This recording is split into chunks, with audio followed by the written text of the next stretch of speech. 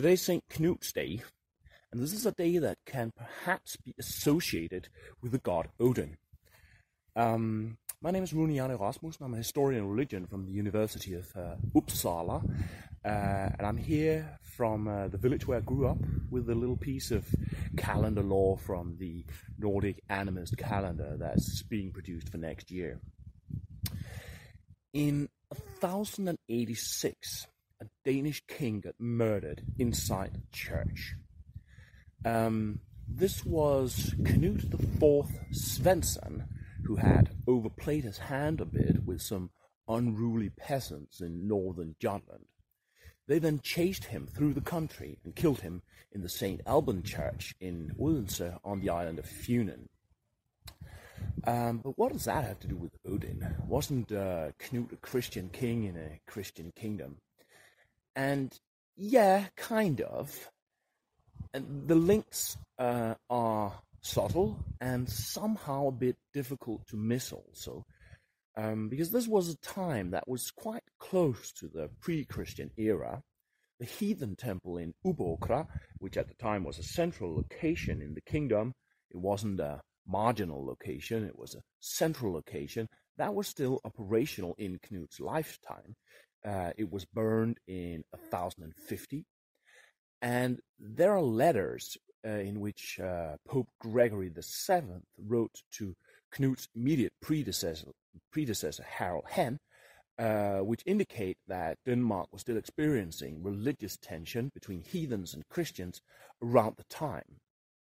So this was a time where the religious proximity to Nordic polytheism must have been very much felt. Now, in pre-Christian time, Odin was the patron deity of the Danish royal dynasty, and this was a medieval feudal monarchy where this was a very important function. So when the old religion started to become marginalized, then people needed a new patron deity. A religious figure, so that could function as a religious legitimization for the monarchy. So Cnut here, he was named after Cnut the Great, who had gathered this massive Nordic empire that comprised England and Norway and Denmark and surrounding the whole North Sea. Cnut the Great had also lent his name to the royal dynasty, in fact. The royal dynasty, they used to be called Skildings, descendants of Skild, and in mythology, Skild was the son of Odin, but now they were called Knutlings, descendants of Cnut. So people were looking for greatness in new places. And then it happened that King Cnut Svensson here was killed by these peasants, and this regicide in itself has a kind of an air of heathen significance to it. Because peasants sacrificing their king is kind of a motif that we meet throughout the source material. And the place of Cnut's murder is also interesting. He was murdered in a town called, at the time, Odin, Odin's sanctuary, today still Odense. And there is, by the way, also a myth recorded in Saxo's Chronicle in the history of the Danes, where a figure called Myth Odin gets killed on the island of Funen, where Odense is located.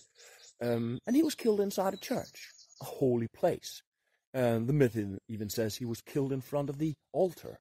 So these medieval peasants at the time, whose enculturation in Christianity was perhaps a bit incomplete, they might very well have perceived this in their pre-existing terms as a kind of sacrificial regicide.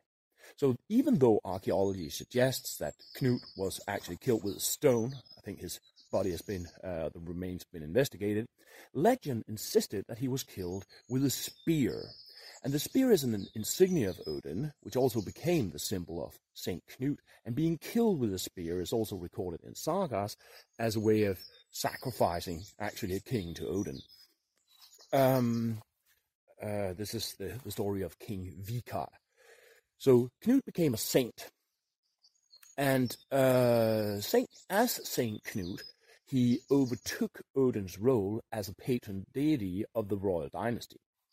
And the royal dynasty had already been named Knutlings, descendants of Knut, instead of Scyldings, in effect, descendants of Odin. But also the story didn't stop here, because people continue to want to use Knut for stuff that used to be associated with Odin. So they actually struggled to project him to another time of year, and that was around Christmas or Yule. And this was a time that was associated with Odin, and I might make a video about that at some time. And there is sort of a mirroring logic in the Nordic seasonal animism between midwinter and midsummer. There's a number of practices that are the same or that mirror each other between midsummer and midwinter. It is as if these sort of cardinal points of the year, they are in some sort of close relation to each other. And that's also why it's really remarkable that it was so important for people to have Knut also at midwinter. They they even killed another prince called Knut on January 7th and made him a saint, almost as if they were like trying to hit the right date. But of course things don't work like that. These religious meanings, they're superimposed on stuff that already happens. And it should also be mentioned that this was a time in Danish history where dynastic strife basically made Game of Thrones look like Modern Family. There were a lot of kings called Knut, and they regularly got killed, and they didn't all become saints. For instance, some 70 years after Knut's murder, another king, Knut, was killed at a friendly celebration that suddenly turned into an ambush massacre, the so-called blood feast of Roskilde. And what also happened was that as the cult of St Cnut moved through Scandinavia, then another St Cnut's Day was invented in midwinter, and that was January 13th. This day was at the time considered the Hokunat, and thereby actually associated directly with the heathen celebration of Yule. And this day is almost exactly at the opposite end of the wheel of the year than from July 10th here. So, but also here, around midsummer, there are actually some sort of remnants of Odin, and this is one of the cases where it's difficult to know to what level of conclusion you can take these kind of data, if to any level at all. It's almost like faint echoes of something that may or may not have been there.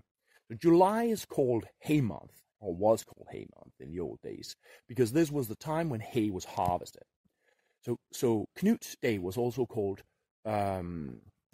Reaper's Knut, associating this day with the hay harvest. And Odin also figures as a hay harvest man in the myth about the Skaldic meat, where he works the hay harvest. And there's also been these traditions in hay harvest where you're going to leave some of the hay, with a small formula saying like, this is for Odin's horses, or something like that. Almost as if you are giving some of the hay as a sacrifice to Odin, or perhaps, his horses. Coincidence? I don't know, perhaps. It's difficult to say. But it's also worth noting that hay harvest was a fairly important time of year, and is sometimes associated with these strange rituals. And I'll just bring one example, which is that there was a ritual on the island of Funen, actually, to empower a cauldron used for brewing beer. The lady of the house, or a big farm or an estate, would have a silver coin, and she would throw this silver coin. Then all the female members of the house would gather around a cauldron, and the lady would throw this silver coin into a cauldron, and then all these women would fight and struggle to get the coin, and the one who won would get it. The observer who saw this ritual, he said that they would fight in bacchanalian rage, and that the wildness of their fighting would basically empower this the cauldron to make the brew.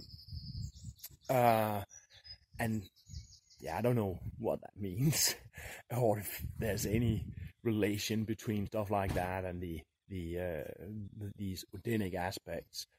But it's the kind of practices that I'm trying to communicate in this wall calendar of Nordic animism that's being made for next year.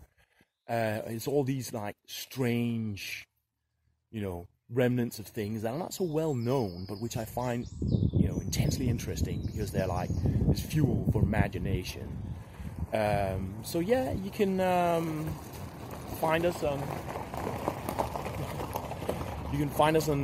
Facebook and Instagram, and yes, and all the best here from the village where I grew up, isn't it? Super picturesque. See you around.